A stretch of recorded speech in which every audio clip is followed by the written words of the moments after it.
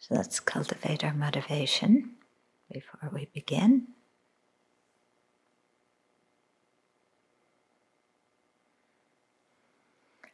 And feel glad to be alive, to have this precious human life, to have the opportunities that we have. And especially of the many qualities of a precious human life, that we have interest in the Dharma. We want to find meaning in our lives. We want to make a contribution to the welfare of others. So that's one part of us that is very precious, that we need to respect, and when we find it in other people, to respect it in them as well. And so to nourish our spiritual interest, our spiritual yearning. And even though we live in a world where there's so many worldly distractions, to keep our spiritual motivation and our practice front and center in our lives.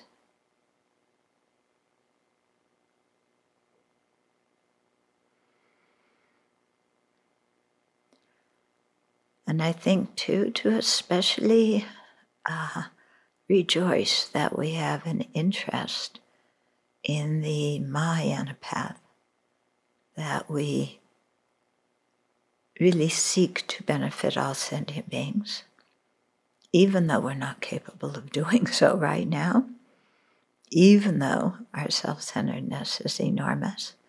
Still, having that aspiration is very special, very precious. And so to treasure that and nourish it and respect it in ourselves and in others.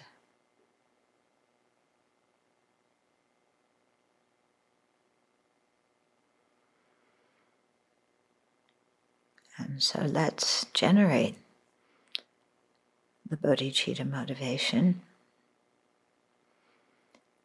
wanting to free not only ourselves but all others from cyclic existence. And to do that most effectively, to become a Buddha ourselves.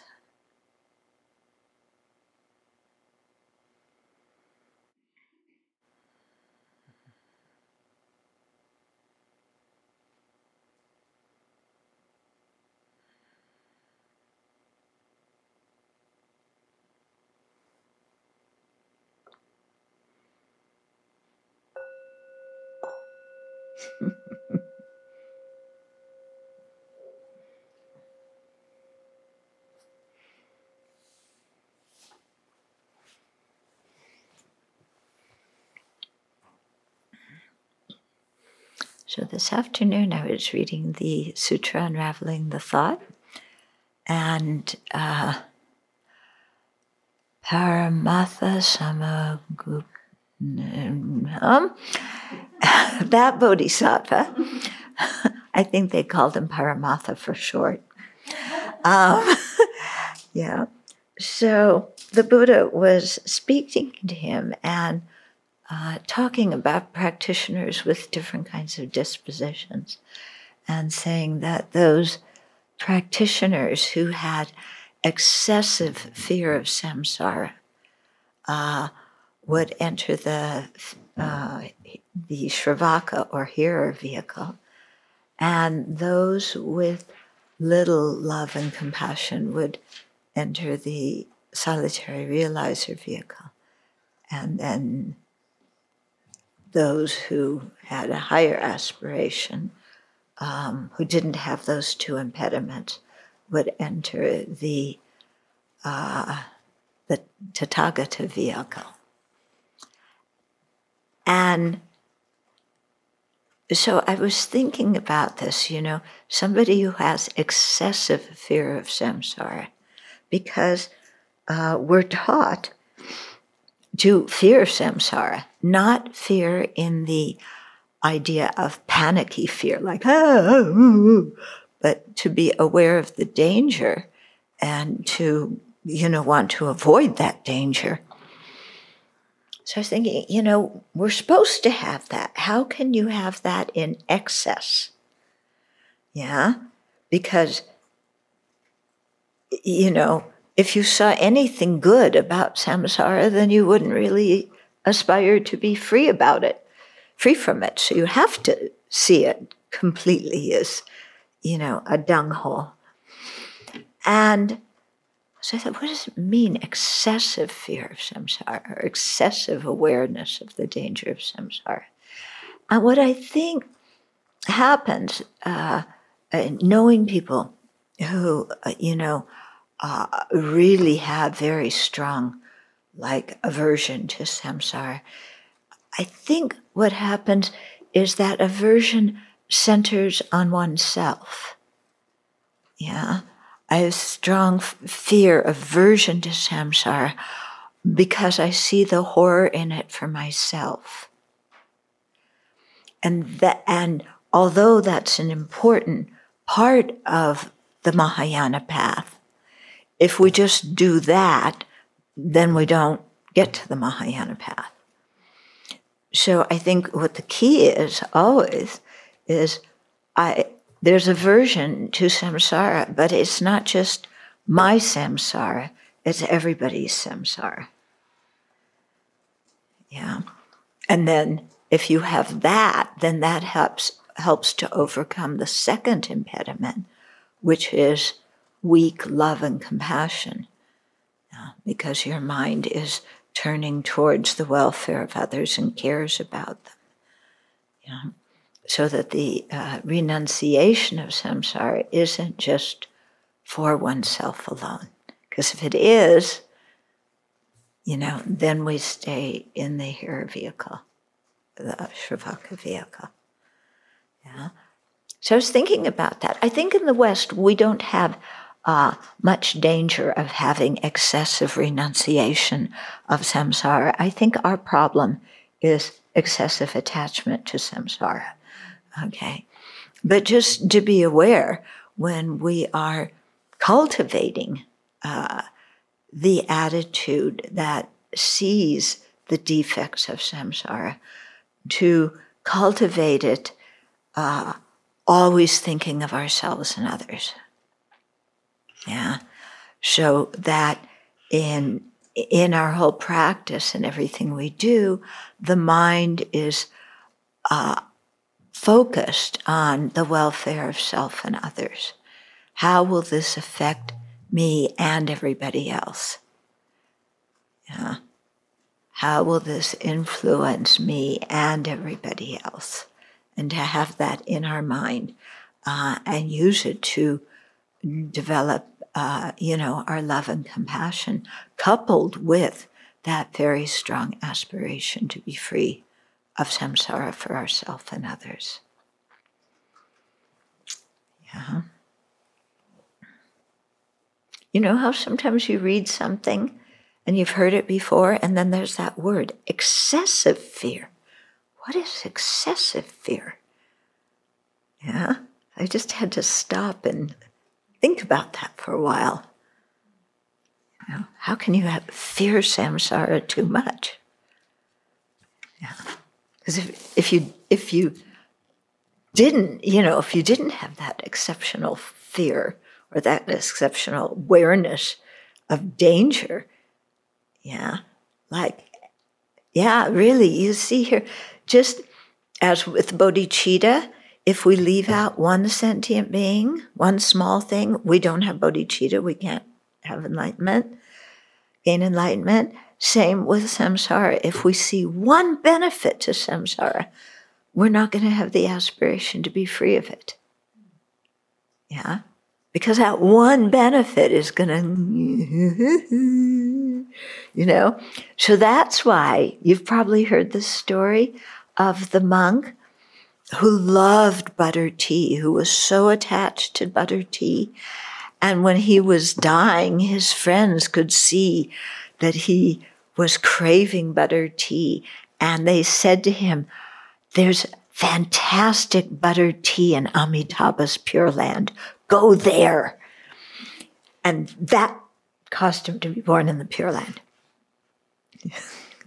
Okay? What that story indicates is the time, you're attached to one small thing in samsara, and, then there's no aspiration for liberation. So I don't know what Amitabha said about that. If he had a big cup of buttered tea waiting for this monk. Okay. So we're in the middle of chapter what? Chapter 8. Okay, the essence of a meaningful life. And it's purely by coincidence that we're in the middle of talking about the 8 worldly dharmas on Friday night, and it's also what came up during the teachings on parting from the 4 attachments. Okay? So the point is you can never escape, Rinpoche sitting there saying the evil thought of the 8 worldly dharmas. No escape. Okay. Why is it evil? Because it keeps us in samsara and it makes us miserable. Okay. So we've been talking about the 8 worldly concerns and how they really make us waste our life and waste our time. So we talked about financial and material gain and loss already. We talked about good and bad reputation and image. Actually, we're in the middle of talking about that. Okay? So we're on page 194, the 3rd paragraph. Okay? So I'll read the paragraph just before that because it's very indicative of His Holiness. You can kind of hear him say this. A member of my staff chided me, saying I don't prepare my speeches well enough. Perhaps he would like me to make more astute comments about complex topics. However, I feel more genuine when I talk about what I practice and live myself. When I do that, I'm not worried about whether or not others like my talk. Yeah? So that's what he's telling us to do. So when you're asked to give a BBC talk, don't freeze. This is His Holiness's advice to you about how to give a BBC talk. Okay? Talk about what you practice and live yourself. Okay? You don't have to talk about, the intricacies of this and that theory about who knows what. So one time, a reporter from an important newspaper in New York interviewed me and asked how I would like to be remembered in history. Okay, now, how would you like to be remembered in history? Yeah? How would you like to be remembered? Either by your family or maybe future generations of monks and nuns at the Abbey when they look back at the history of the Abbey and who did what, or maybe, in, I don't know, some history book. Yeah, because somebody for sure will do their PhD thesis about the Abbey one day, won't they? Yeah, that's what people do. I'm sorry, your dissertation. That's what they do dissertations about, because I've had enough people send me their dissertations to check, and I know that. And they interview different groups and write things like, so how do you want to be known in the dissertation that somebody hands in? Maybe they're a student at Harvard and their dissertation gets published, and an excerpt about you is in the Wall Street Journal. How do you want to be remembered? Yeah?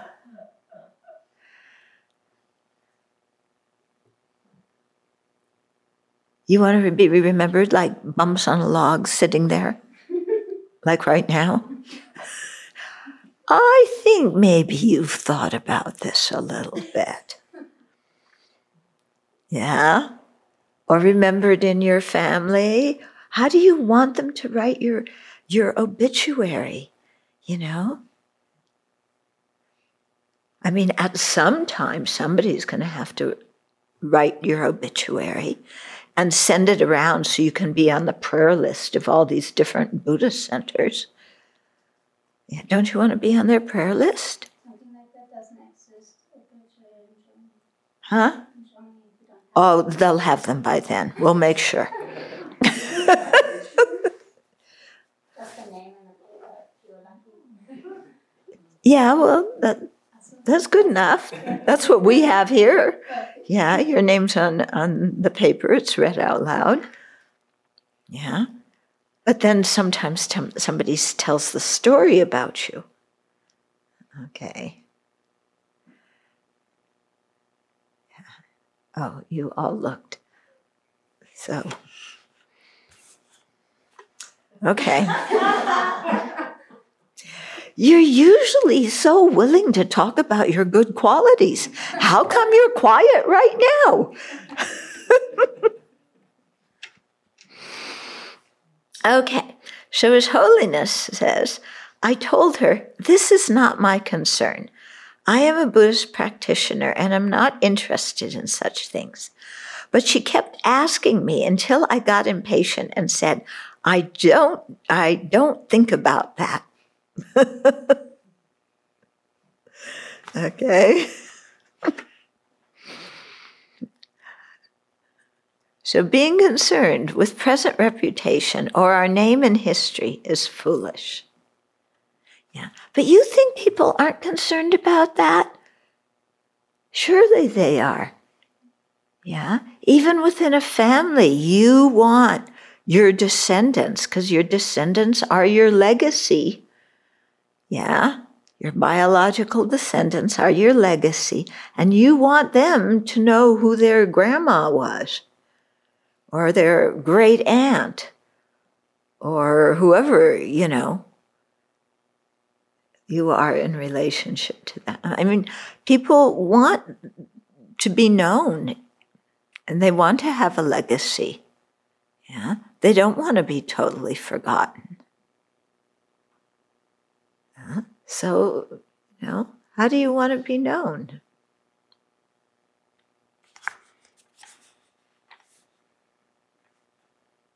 Okay. Mm-hmm. Go ahead.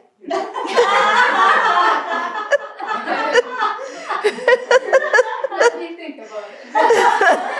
I'm sure all of you have thought about it. It's just you're getting very shy right now. Okay. I mean, in Reiki circles, didn't you want to be known as somebody? I did. Yeah. But that was a long time ago. Yeah, but then after you die, even though that was a long time ago, yeah, still you're a member there and they'll talk about you. And now maybe in Buddhist circles. Okay, what happens if we pretend she doesn't exist? Then she's going to get mad at us. Hurt. Yeah. Okay.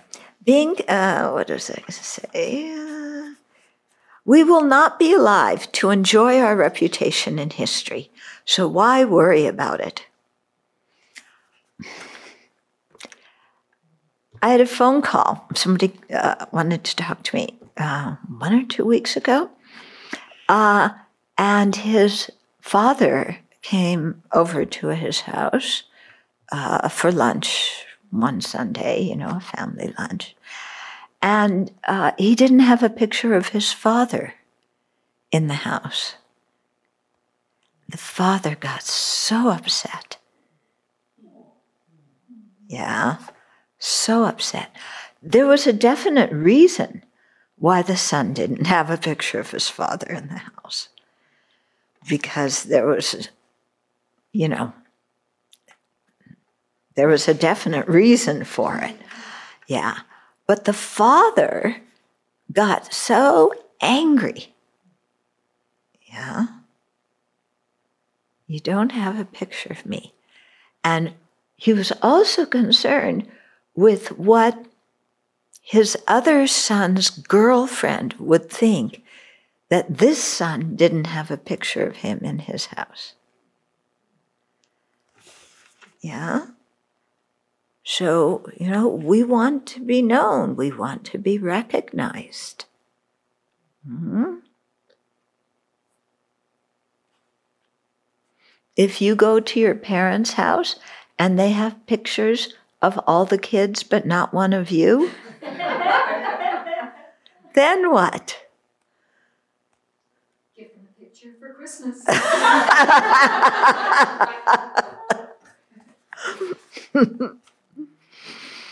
Okay. A good reputation doesn't get us any closer to awakening. Our image is not important, but our motivation is. If our motivation is insincere, then even if everyone praises us, the glory will not last. But if we are sincere and straightforward, we will communicate well with others. Eventually, they will accept and appreciate our intentions, and that respect will last over time. Buddhist Sakyamuni was never concerned about his name or fame. But after nearly 26 centuries, people still love and respect him. Even non-Buddhists appreciate his message of nonviolence and compassion. And that's true. In this country, people really appreciate that, even though they're not Buddhist. Great masters such as Nagarjuna remained simple Buddhist monks, however learned they became. Of course, when they debated the meaning of the teachings, they became more animated and spoke forcefully. But this was not done out of arrogance or desire. Some present geshis are like that. In their ordinary life, they are so humble that we may even doubt whether they can walk properly. But when they go to the debating courtyard, they suddenly become active and assertive. Okay. Have you noticed that? Yeah. Look at the great Indian sage Shantideva.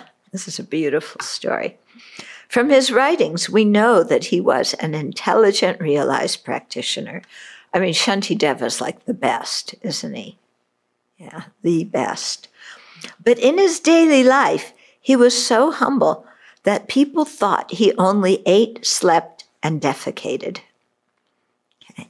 And so this was the story that is always told before people teach, engaging in the bodhisattva conduct, that, he was known as the monk who did three things, eat, sleep, go to the bathroom. And so all the monks thought he was really stupid and couldn't do anything properly and so on. And they wanted to kick him out of the monastery, but they needed a good reason to do it. So they invited him to give talks to the monks. And they set up the Dharma seat. They made a very big throne for him, but with no steps to get up to the throne. Yeah, you've seen the big thrones that His Holiness has, and, you have to walk up. They made a throne that big, even bigger, but with no steps. So the idea is that Shantideva would get there. He couldn't even get on the Dharma seat. He would look totally like an idiot. And then, they would have to kick him out of had a reason to kick him out of the monastery. But Shantideva got to the Dharma seat, and he put his hand on the seat in front of all the other monks, who were waiting to laugh. And he pressed the seat down, sat on it, and then made it go up again. And so he sat on it, and that's when he gave the discourse on engaging in the bodhisattva conduct. And when he got to chapter 9, which is about emptiness, he floated up in the air and disappeared into the sky-like emptiness, until all they could hear was his voice teaching emptiness. Okay. But after that, he did leave the monastery. They didn't kick him out, but I think he figured he had enough. And I think they don't really know what happened to him after that. Some people think he just kind of became a hermit. Yeah, but he did write another text, Shiksha Samujaya. Okay. So from Shantideva, from his writings, we know that he was an intelligent, realized practitioner. Yeah. But in his daily life, he was so humble that people thought he only ate, slept, and defecated. However, we see in the 9th chapter of Engaging in the Bodhisattva Deeds that in debate he could be relentless and fierce in counteracting wrong conceptions. Because that's what chapter 9 is. You know, when you read it, he's just going boom, boom, boom, boom, and shooting down all these wrong ideas. Once, when he taught emptiness, he floated upward in space until he finally disappeared, and only his voice could be heard, displaying a superpower that flabbergasted the audience. Okay, so that's praise and good reputation and bad reputation. Okay, now praise and approval, and criticism and disapproval. So His Holiness continues, we love when people we like comment on our good qualities or competent work, and we become depressed when they point out our faults, criticize us, or blame us for things we may or may not have done. Due to this delight and dejection, our emotions vacillate drastically, as does our self-image. In an effort to win the approval of others and avoid their disapproval, we may sacrifice our ethical standards to win their favor, succumb to peer pressure to fit in, and make unwise decisions that have long-term consequences. Okay, again, the present situation in Washington, D.C. is an excellent example of this. Yeah, for people who want to look good or win the approval of a certain person, I won't mention who, and avoid their disapproval, because if you get a tweet about yourself, sent out to millions of people saying what a jerk you are, you're humiliated. So many people will sacrifice their ethical standards to win that person's favor. And we can see it, And this is part of the confusion about that's happening during the virus. Yeah, a lot of the confusion is because people are afraid of blame, and so they do not speak straightforwardly, and they say what they think this person will please this person, and as a result, the entire country suffers, and some people die. Yeah, so this is a good example of the fault of attachment to praise and approval. Yeah. And this is how people sell their soul, that expression, how you sell your soul, because you want to brown nose up to somebody and get in their good graces, because that way you can get a promotion, or you can get reelected, or you could be famous, or whatever it is. Yeah. So we may sacrifice our ethical standards to win their favor, succumb to peer pressure to fit in. Everybody else in your party is voting a certain way on the impeachment issue, and you better go along with everybody else. And that's why I really respected Mitt Romney, for being the one person who dared to say, I care about my ethical standards and I can't go along with one of the terms of impeachment. There were two terms. He only disagreed with one. But he held his ground, and I really respect all the other people. Well, maybe we'll see. We'll investigate. What he did wasn't so good, but it's not impeachable. And no, what he did was perfectly fine. He said it was perfect. It was perfect. And how did we do that too?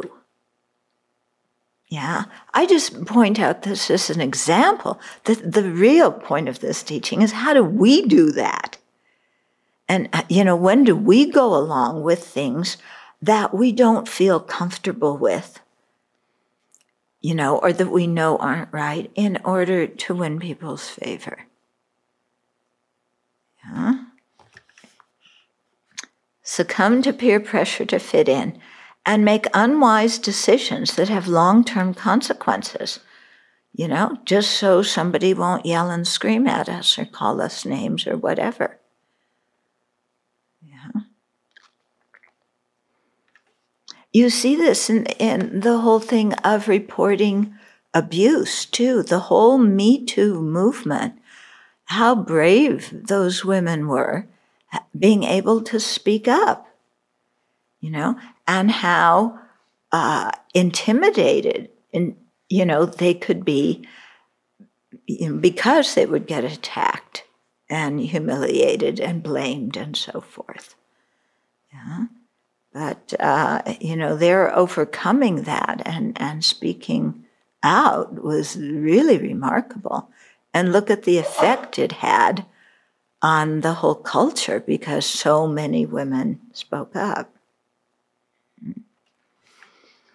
In the hopes of winning someone's approval, we try to become what we think they think we should be.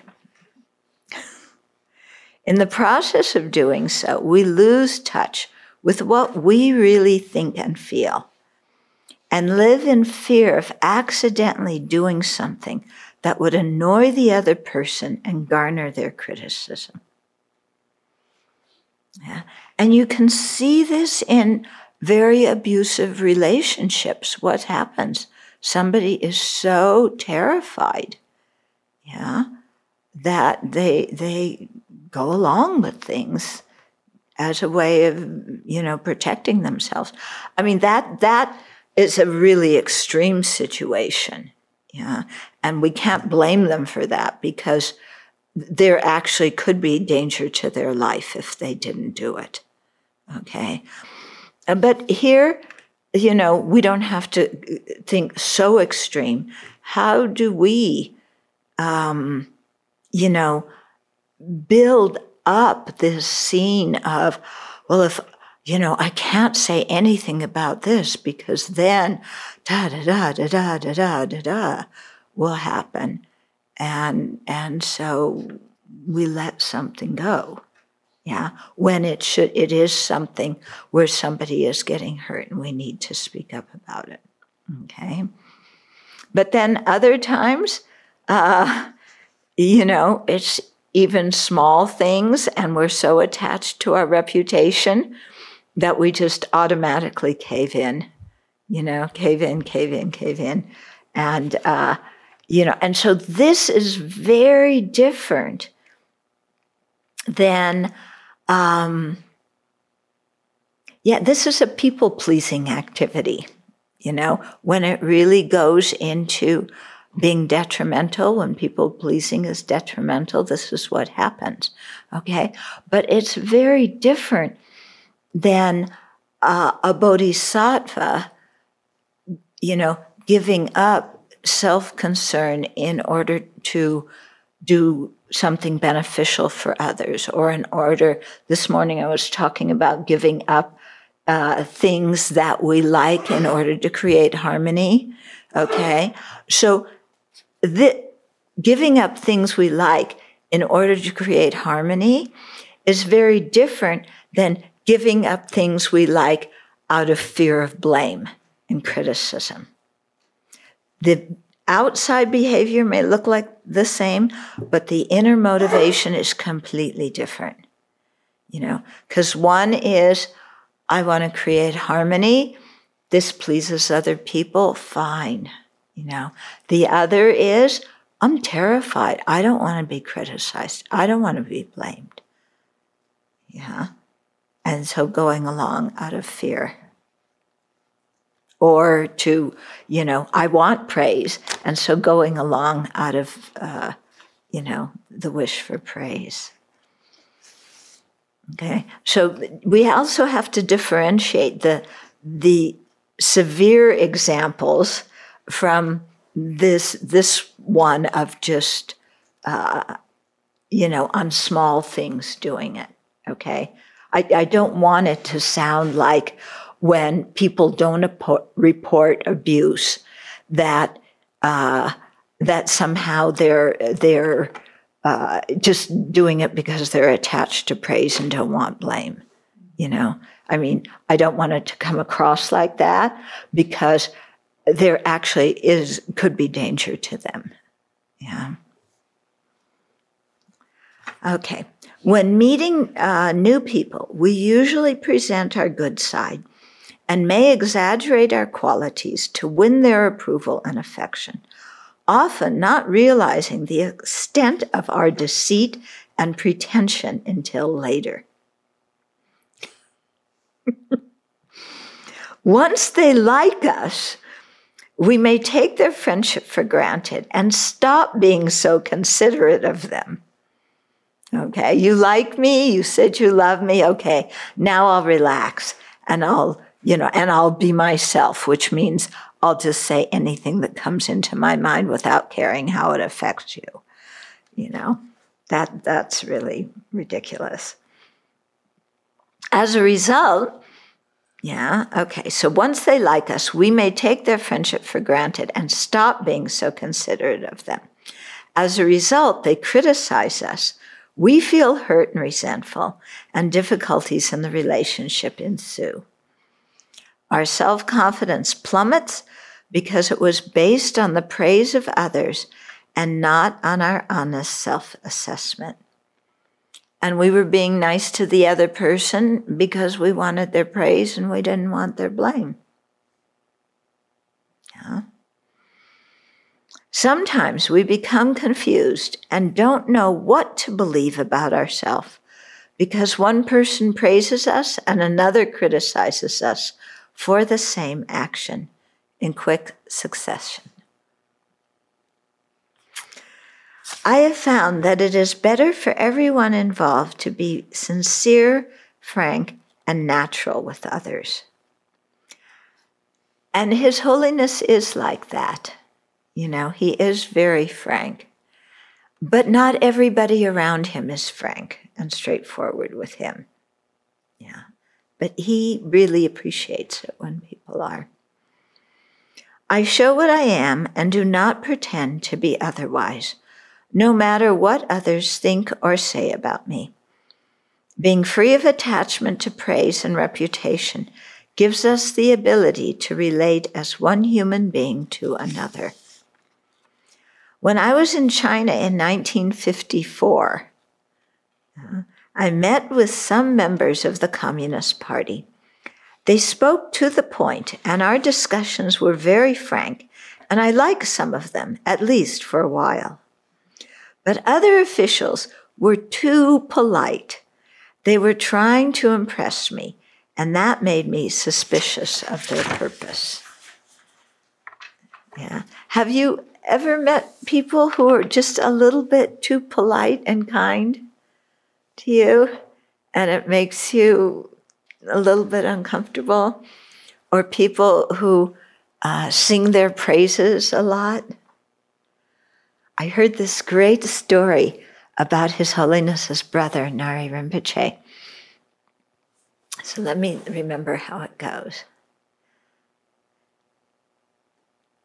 So one person was talking to Nari Rinpoche and doing this thing of really praising himself and trying to make a good impression on Nari Rinpoche, And then and so going on, and, about his special connections and what he does. And, he has power and ins and with this kind of thing.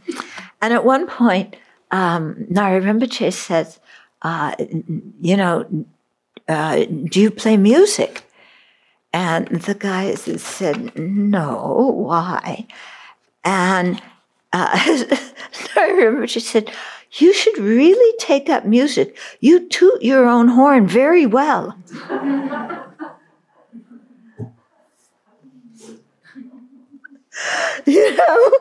So he too is very frank about that kind of thing.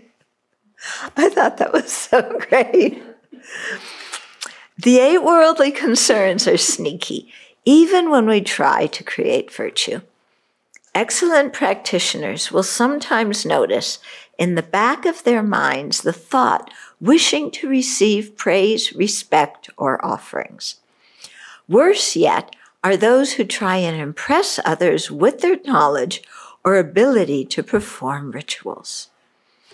Yeah, you get these people, with the Tibetan text, they read out of this, maybe with phonetics or whatever, and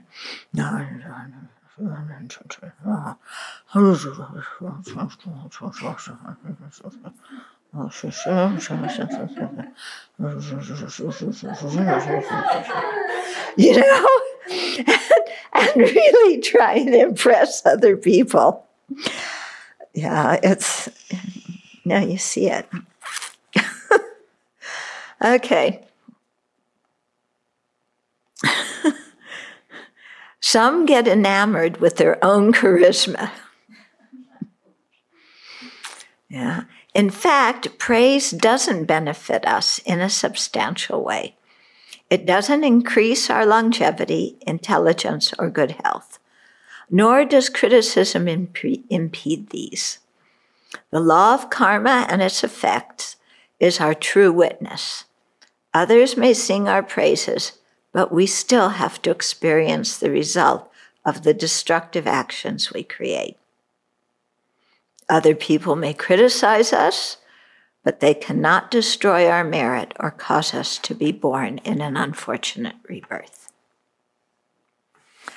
Our infatuation with praise and accolades is like thinking a rainbow has some substance. Yeah, it really is, isn't it? You see that rainbow, it's so beautiful. The great Nyingma practitioner Longchen Rabjab said, "See the equality of praise and blame, approval and disapproval, good and bad reputations, for they are just like illusions or dreams and have no true existence. Learn to bear them patiently as if they were mere echoes, and sever at its root the mind that clings to an I or a self." Beautiful, isn't it? Okay, then the fourth set, of the 8 worldly concerns, pleasure and pain. So many of our actions are fueled by attachment to pleasurable sights, sounds, odors, tastes, and tactile sensations, such as feeling warm on a cold day and cool on a hot day, an aversion for their opposites, grating noises, disgusting food, sleeping on a bed that is too hard or too soft, and witnessing alarming sights. Securing the former, pleasure, and avoiding the latter, pain, becomes the purpose of most of our daily life activities. Isn't it? Yeah. Yet, as hard as we try, we are never able to make our lives entirely comfortable, which leaves us feeling grouchy and complaining. Our unhappiness does not come from inability to control the environment so that we have only pleasant sensory experiences. Okay? But our unhappiness comes from internal emotions of strong craving and aversion. So we think the unhappiness is because we can't control the environment and make it what we want. But really, the unhappiness comes from our internal craving and aversion. I want this, I don't want that. I like this, I don't like that. This is acceptable, this is not acceptable. My rule of the universe says I always have to be happy. Nobody can impede my happiness. Minus the craving and aversion, we may still have preferences, but are able to accept what life brings us. Our frustration and worry decrease, giving way to enjoying what is instead of pining for what isn't. Okay? So this is important. We may still have preferences. So giving up the 8 worldly concerns, means giving up the attachment, the craving, and the aversion. We may still, with a wisdom mind, have preferences and make one decision over another or want one thing over another, but that is made with wisdom, not out of craving or aversion. Our problem is we can't always tell the difference between a preference with wisdom and a preference that we're rationalizing because of craving and attachment. If we look at our mind, we could see, but often we don't really want to look at our mind and see that. Okay? So in being around my teachers, I see that they have quite definite preferences for things. Yeah, some things they want done in a very specific way. Other things, it's like, well, it doesn't matter. But some things, they are quite clear in how they want something done, But it's not out of attachment and craving. Okay. It's out of, being organized or being practical or being true to your precepts. Okay? Because you look, our teachers are not bumps on logs. Yeah? Holiness is not a bump on a log. None of our teachers, they don't just go, I have no attachment. I have no aversion. It just doesn't matter. Just do what you want. It's all okay. Treat me however you want to. Make this decision. Make that decision. I have equanimity. It's all the same. Yeah? They know quite clearly, how things should be done. Yeah. At least the things that, that they think should be done, very closely. Other things they don't care about, okay? So you really see that having preferences doesn't mean you have attachment to pleasure and aversion to pain. It could mean that you're very clear in your wisdom and can see things clearly and, make good decisions.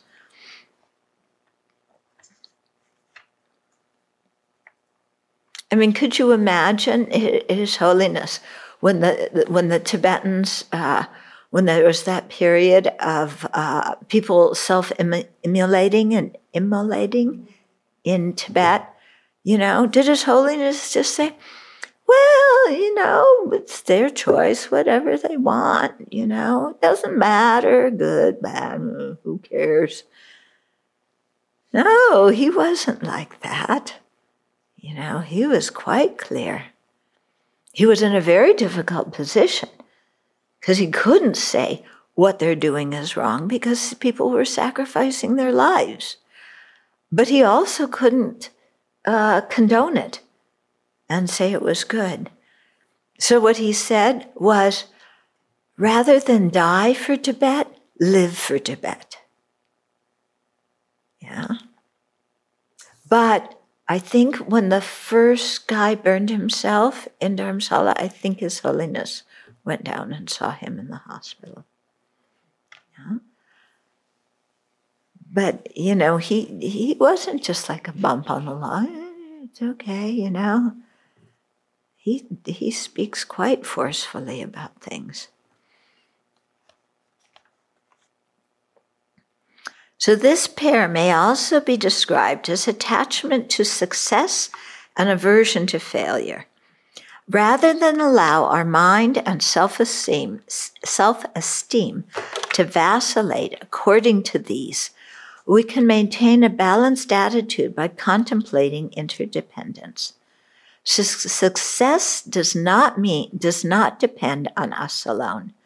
The efforts of many people are involved, so arrogance is uncalled for. Failure may be due to mistakes or to external circumstances that we cannot control. Learning from our mistakes is useful, and accepting that we cannot control the world is practical. Both of these will calm our mind. Okay. So, but when we look, this one about pleasure and pain, boy, and immediate sense pleasure and having things our way and not wanting to experience any discomfort. Yeah. So, that the attachment involved in that. That's why I was saying during the morning teachings, if you're looking for the perfect meditation cushion, give up. Yeah. But we spend a long time looking for the perfect meditation cushion.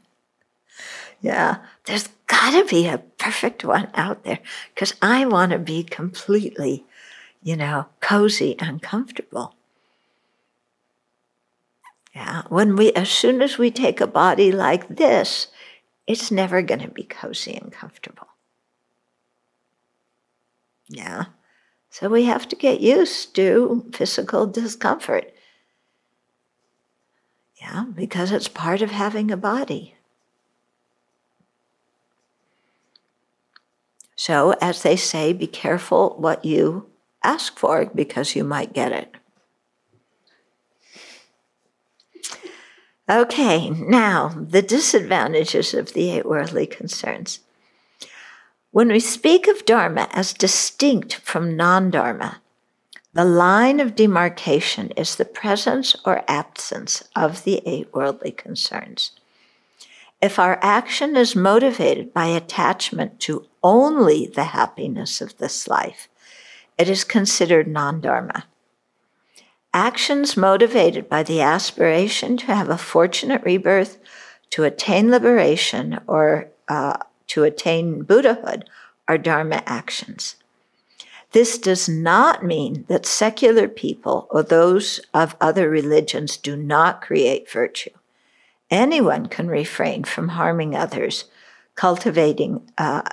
refrain from harming others. Anyone can cultivate a kind heart.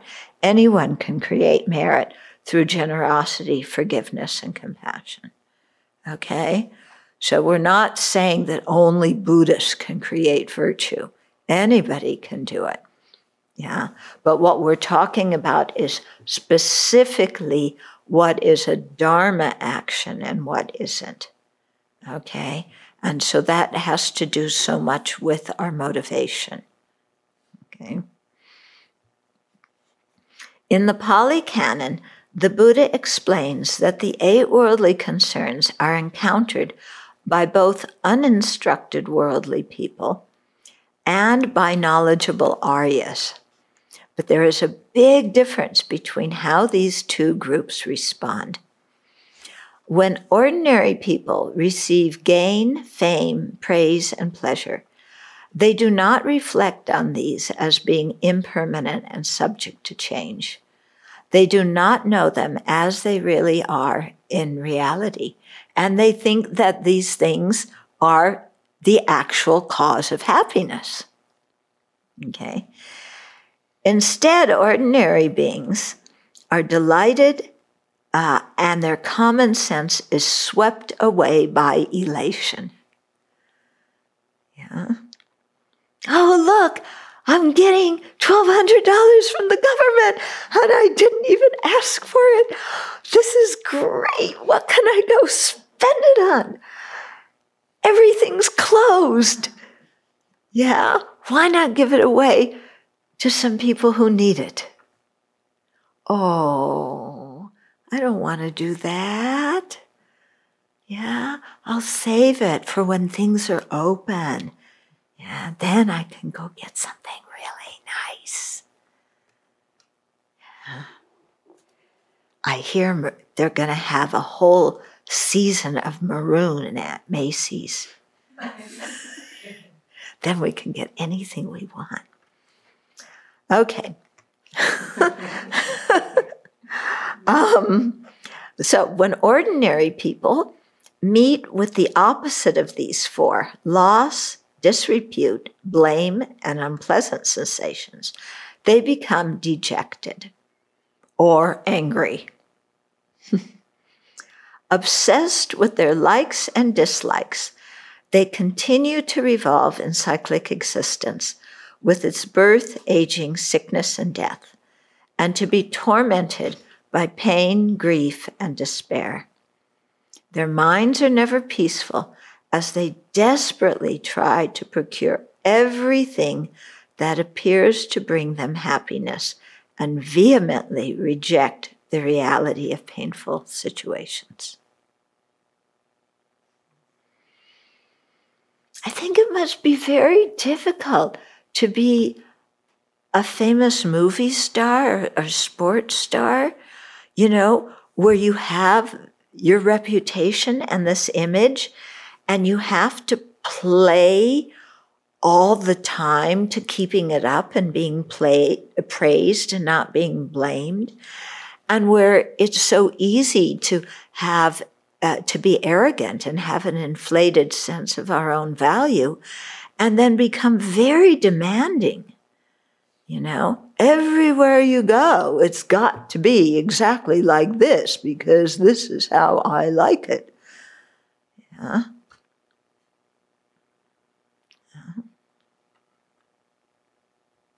I was one place in someone's house where you could see, the person was giving orders to the staff, and the staff were terrified, running around trying to please this person over just small things.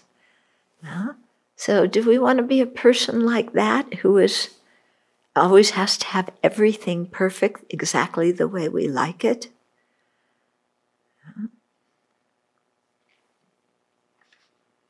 I felt very uncomfortable observing that, but it was a situation I couldn't step in and say anything in that situation.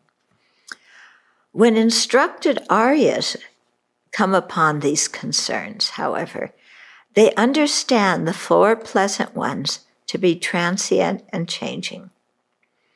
Understanding them as they really are, impermanent, unable to provide lasting happiness, and lacking their own independent essence. Their minds remain balanced. They do not become upset when loss, blame, disrepute, and unpleasant situations come their way. Giving up attachment to likes and aversion to dislikes, they seek a higher happiness, that of liberation, and create the causes to be free from cyclic existence. Speaking of the 8 worldly concerns, the Buddha observes, the wise and mindful person knows them and sees that they are subject to change. Desirable conditions don't excite his mind, nor is he repelled by undesirable conditions.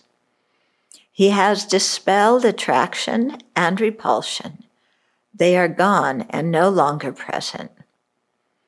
Having known the dustless, sorrowless state, he understands rightly and has transcended cyclic existence. Yeah. So that's showing us where to aim our practice. We aren't there yet, but let's try and go in that direction. The 8 worldly concerns center around attachment to the pleasures of just this life. Okay, so it always says being attached to the pleasures of only this life.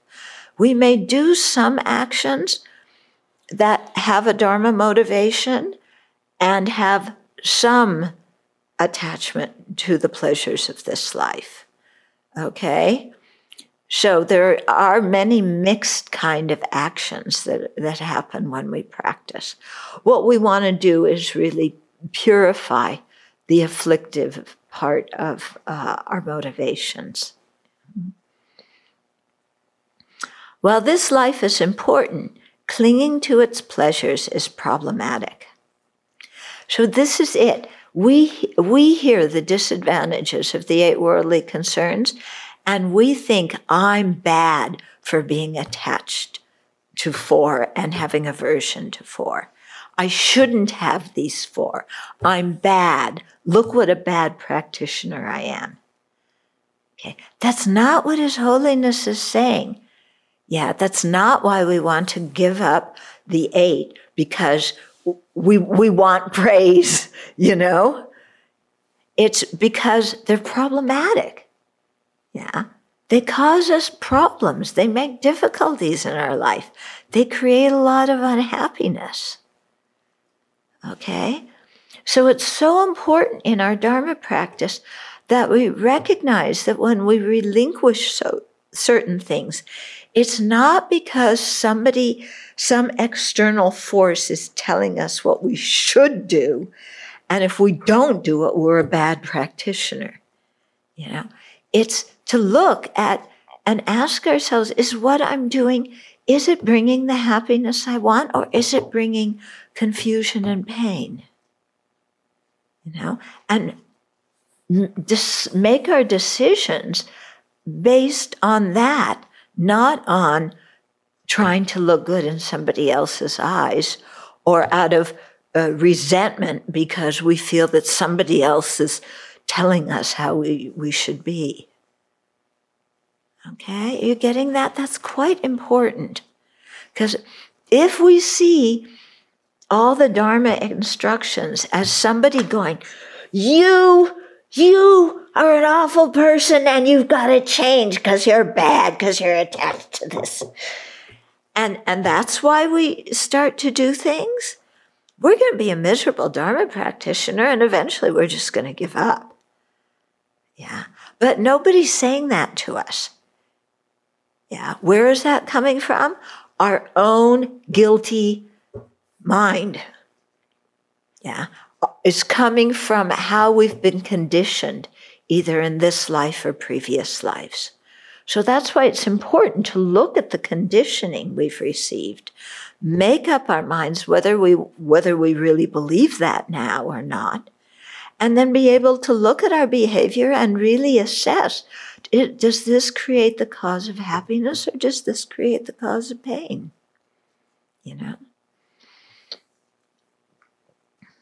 The Buddha does not say that pleasure is bad or evil.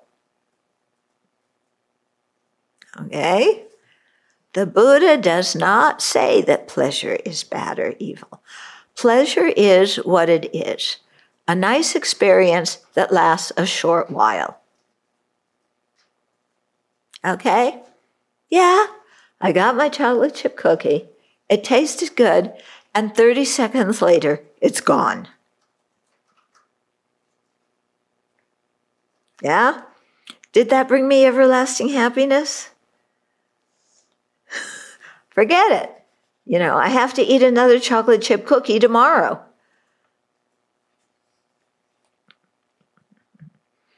So it is fine to enjoy the good things we encounter, but becoming attached to them is another matter.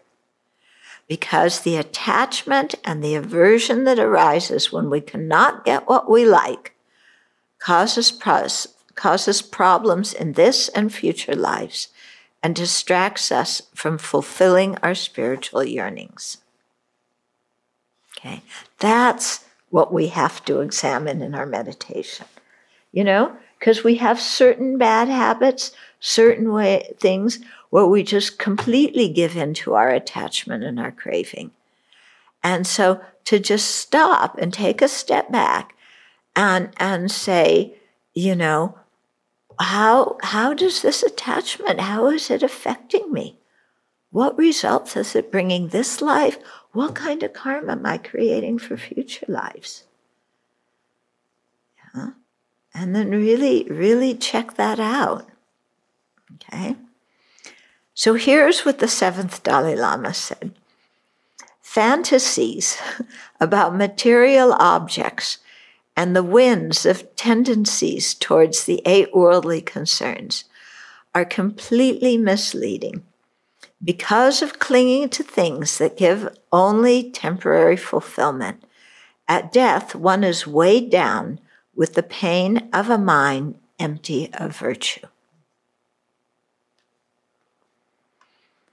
The 4th Panchen Lama, Losang Chökyi Gyaltsen, said true practitioners of Mahamudra see that the 8 worldly concerns are like dramas of madness.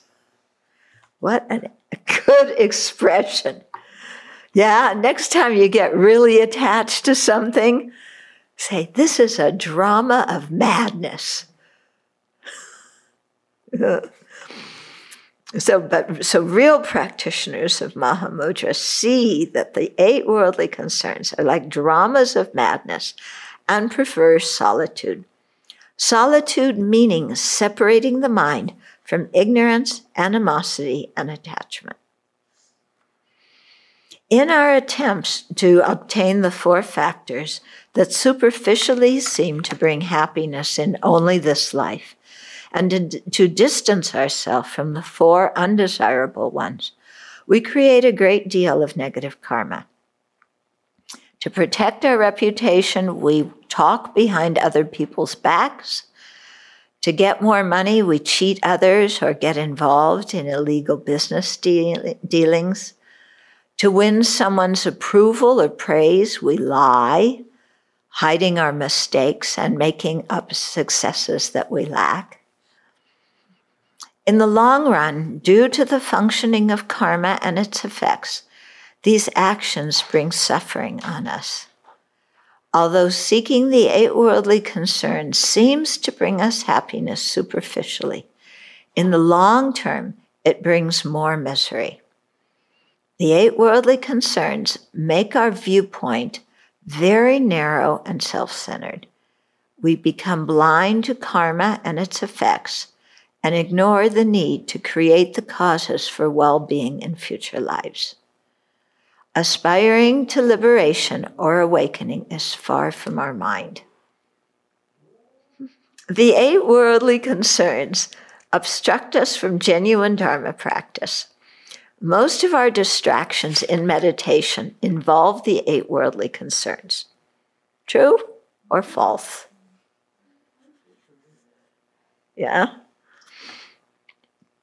When our mind wanders while listening to teachings, our attention has strayed to one of these 8.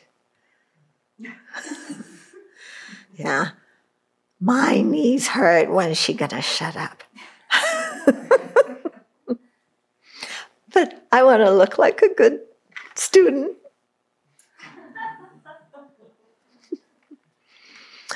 Okay.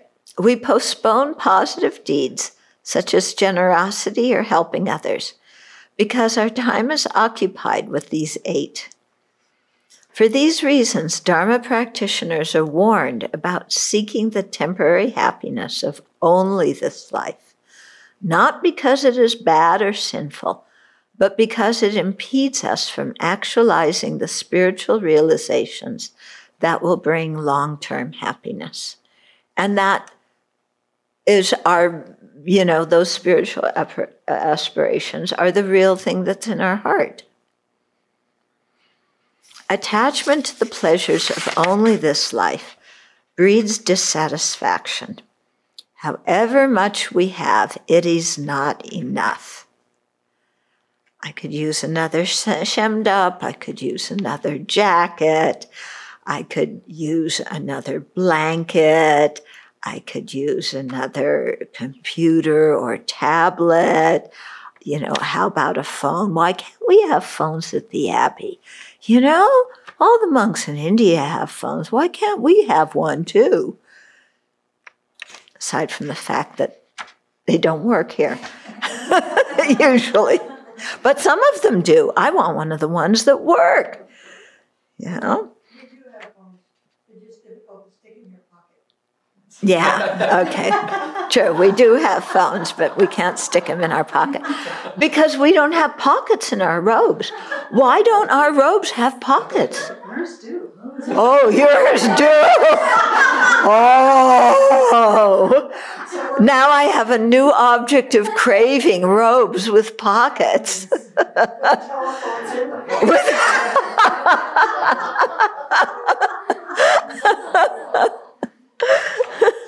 Even wealthy people don't feel satisfied with what they have. No matter how much our loved ones praise us, we still want more. We long for another reward, trophy, or public acknowledgement of what we have accomplished. Dear, why don't you tell me you love me? It's been 8 hours since you last told me. I need to hear that you love me every day. You're not laughing. True satisfaction eludes us. When we have worldly success, we easily become arrogant and haughty, flaunting our success and ignoring the needs of others. Therefore, mind training texts say that it is better to meet difficulties, for they make us humble and more compassionate. Difficulties flatten our haughtiness, and we learn to respect the concerns and feelings of others. Difficulties also deepen our refuge in the 3 jewels and spur us to be mindful of karma and its effects. So many good things come out of not getting what you want and getting what you don't want. Giving up attachment to the pleasures of only this life and the 8 worldly concerns does not mean that we neglect ourselves and become a pauper. Although if you want to give all your money away, you can put it here. But we're not encouraging anybody to do that. But just remember in case. Okay. So giving up attachment to the pleasures of only this life and the 8 worldly concerns does not mean that we neglect ourselves and become a pauper. Some people make a big display of having renounced the world. Yeah. But remain attached to their reputation as a renunciate. Yeah, look how renounced I am. We need a certain amount of possessions and financial support to function in society. Having wise friends and maintaining our health facilitate Dharma practice. Problems arise when we are attached to these and seek them to the exclusion of all else. Okay? So when we talk about being attached to friends and relatives We're not saying don't have friends and relatives. Anyway, you got the relatives. You can't get rid of them, even if you want to. So don't want to. You have them, Friends, it's fine to have friends. Have wise friends. Yeah. Really think about what are the kinds of qualities in people that you want to have as friends. Yeah. What kind of people will help you become a better person and will call you on things that you need to be called on?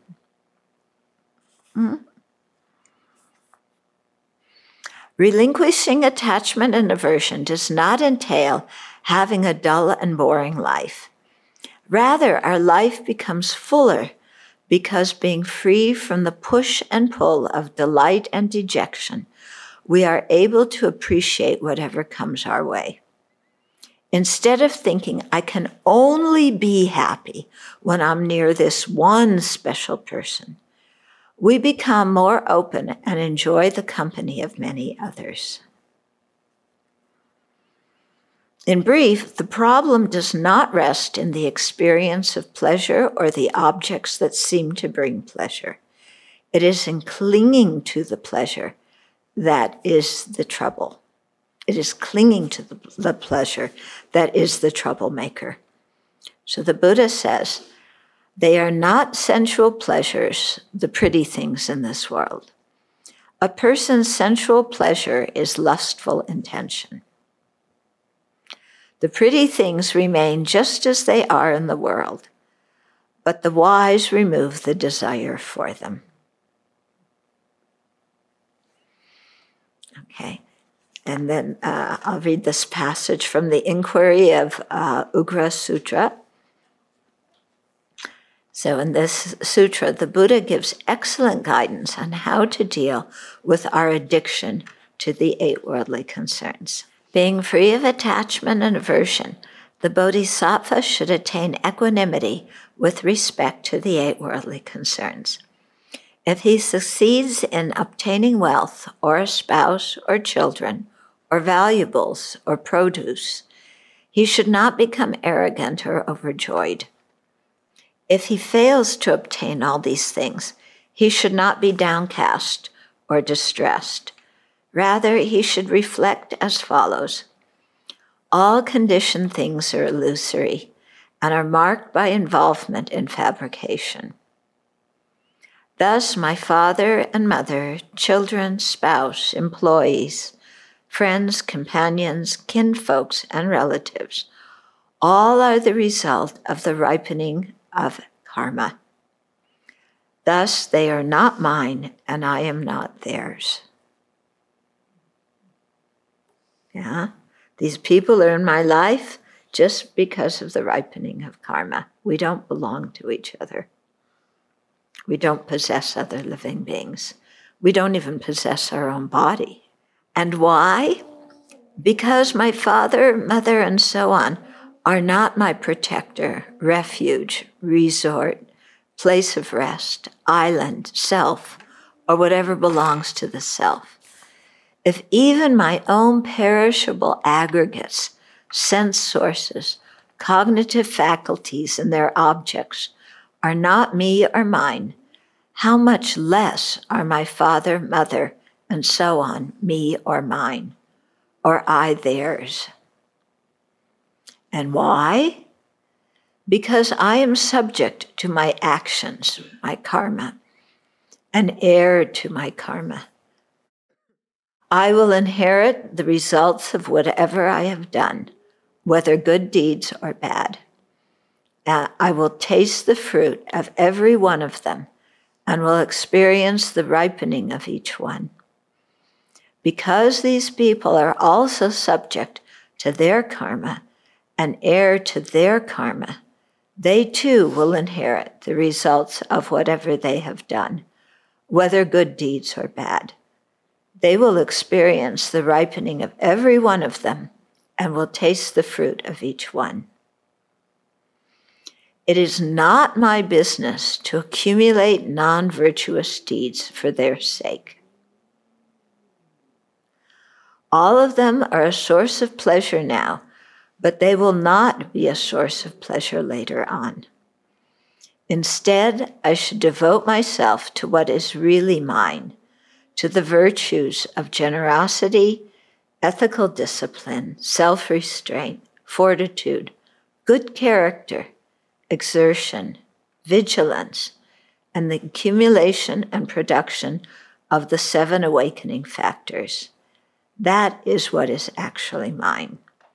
Wherever I may go, these qualities will go with me. A lot of wisdom in that passage, huh? If you have questions or comments. Tukjay watching online is asking if you could give some examples of having mixed motivations, or you both have a Dharma motivation and a worldly motivation.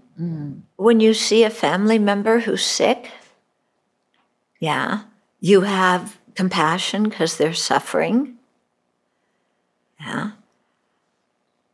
But you also have some attachment to them because you care about their suffering more than you care about other people's suffering. Okay? So the compassion for their suffering is really wonderful. What we want to do is broaden the scope of that compassion so it can go to more living beings. I think the gathas are really helpful, the gathas. The gathas, yes. To train the mind to turn it towards others, benefiting others constantly in every action we are doing, such as sitting down or drinking tea or something like that, something mundane.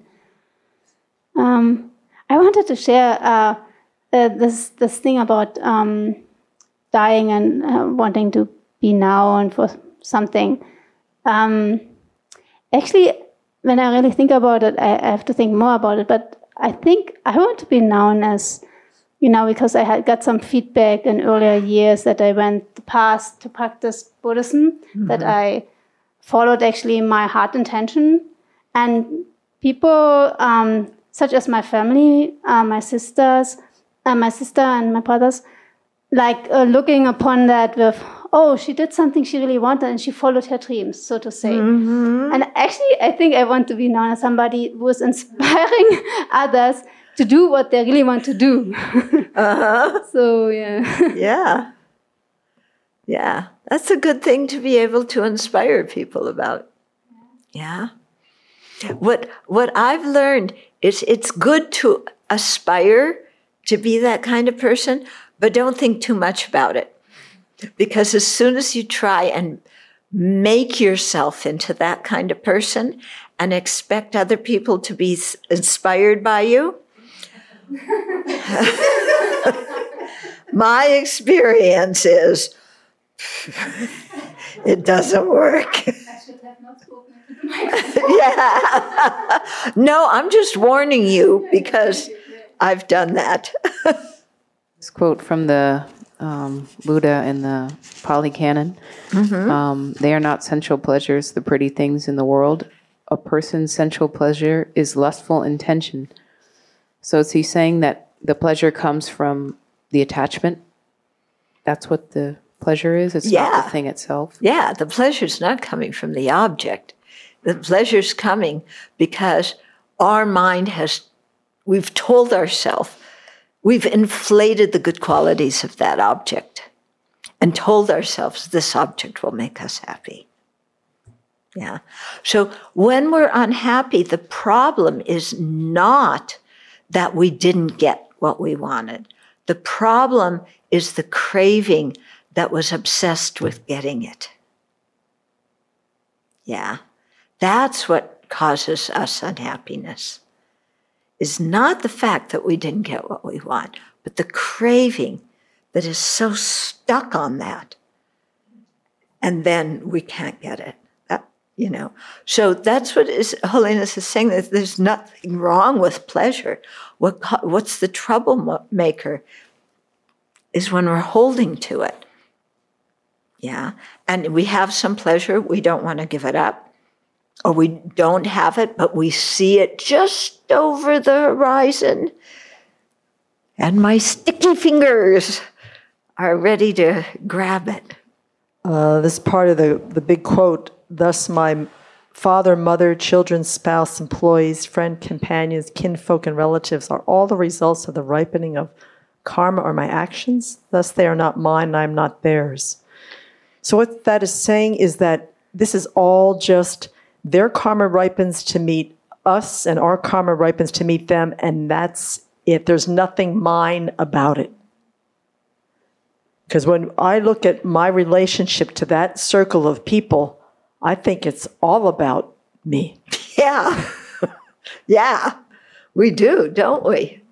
My family, my friends, yeah, my group, my team, my tribe, the people who understand me.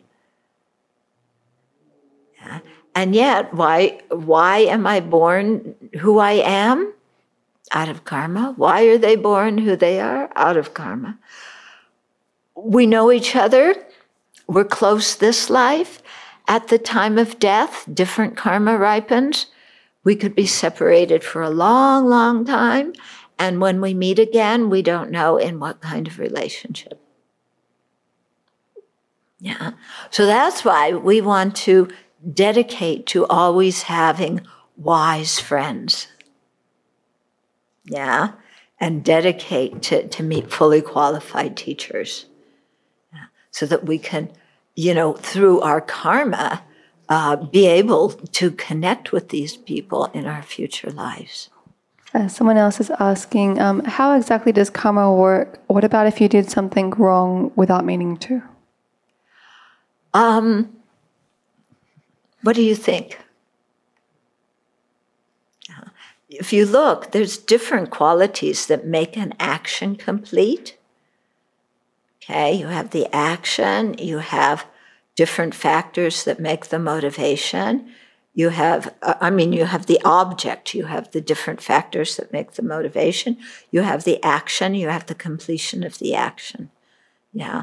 If there was no intention to harm, a big chunk of the factor of motivation is gone.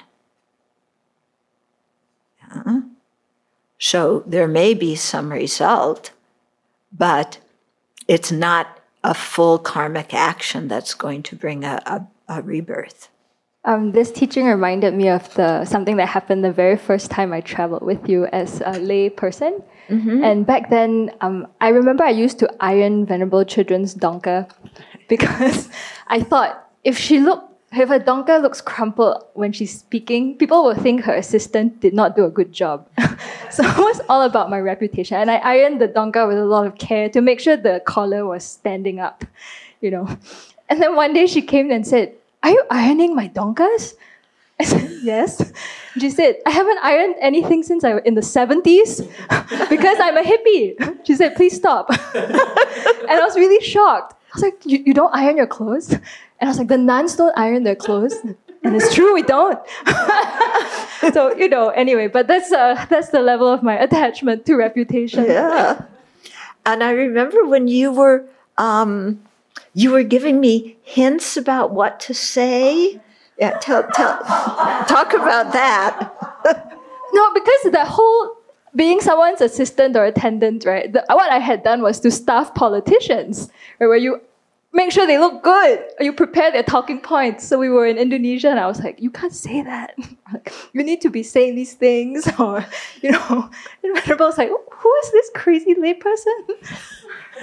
Yeah, she wanted me to look good, and it was her responsibility. Otherwise, she would look bad if I didn't look good, because she thought I was like a Singaporean politician that she was working for.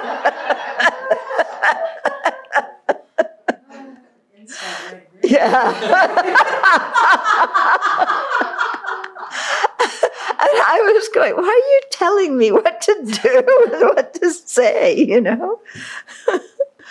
So I remember that so well. It was really funny. I even thought to myself, I was like, "Oh, I gotta tell Venerable Chen Yu," or I had a note to myself like, "Always pack a travel iron."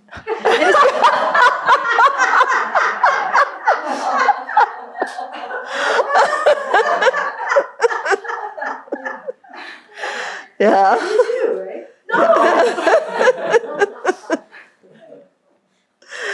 Okay.